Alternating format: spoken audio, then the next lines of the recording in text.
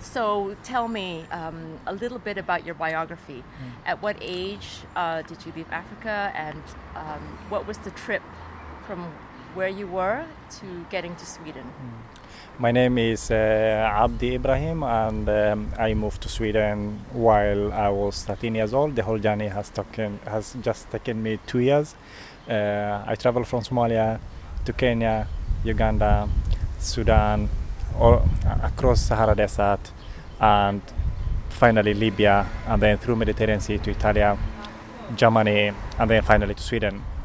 And I arrived in Sweden while I was 16 years. I arrived in Sweden at 16 years old, and I immediately I was just being moved to a reception center where many other unaccompanied minors was living in, and there were people from different countries, mainly from Afghanistan, Eritrea, Somalia, Uganda. I can't remember, mixed up of people.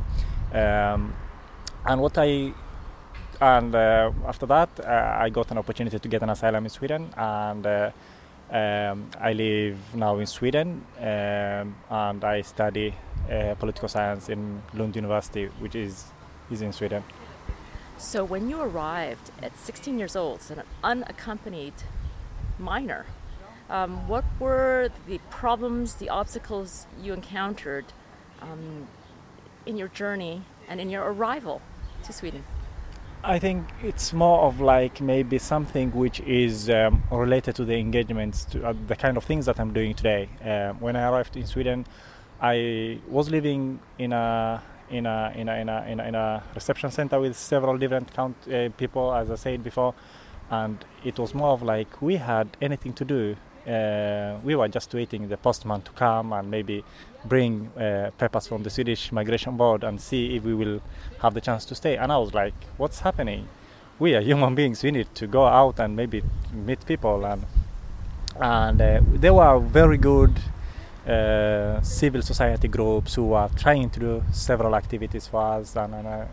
And their volunteer work has really inspired me to do something. And from that, I started engaging myself in the civil society in Sweden.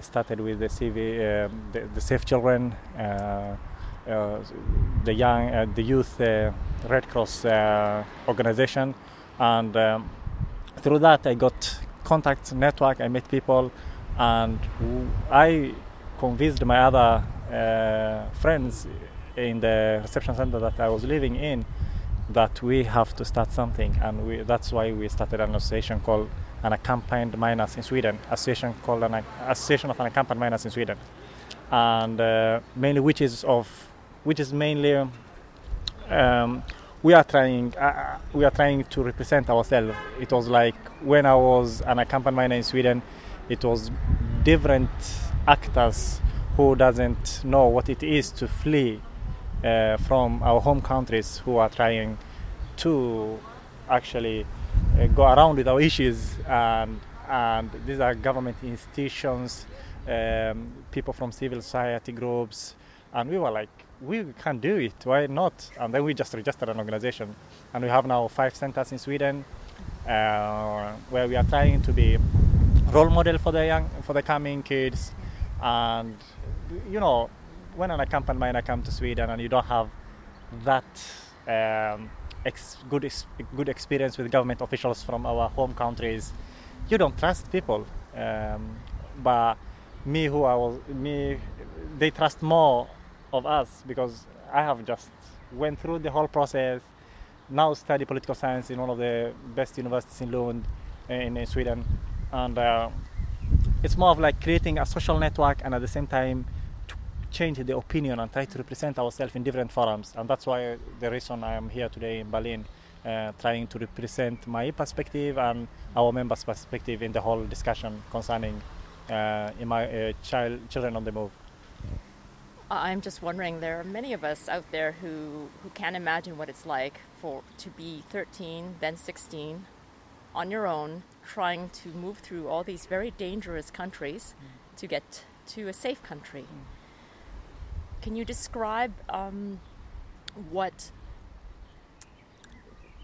you experienced in the time that you had to try to get to safety? it was not an easy thing.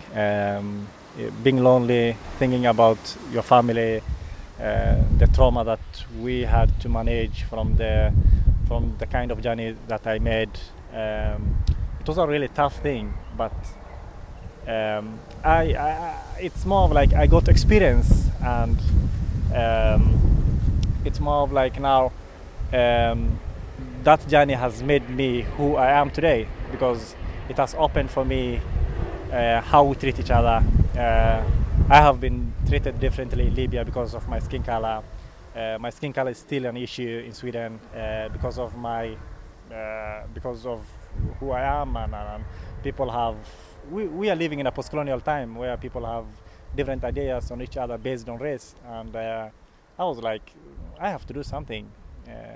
If I have that opportunity of speaking and bringing up these issues on the table, why not? And try to present the others who cannot bring out their voices. So it's more of like my journey has led to me an active role in the society in a way, and try to understand the world in a better way, because I have been through different cultures, all these countries that I have passed through, and finally Sweden. So yeah. That's quite a journey that you took. You're only 24 years old. And so now you've arrived at this point in your life where you're an activist and you're helping people just like yourself. How do you describe yourself to people in general? Because often we see people who flee countries as refugees. But when you introduce yourself to someone, what do you say? Refugee is a label. I just describe myself as Hamza still, because in Sweden we call an accountant miners ensamkommande barn, which means an accountant miner. So it becomes a kind of label. So I don't associate myself in those issues, but the thing is, I am proud of who I am, my identity as a young black person who is trying to make the world better. That's it. Thank you. You're welcome.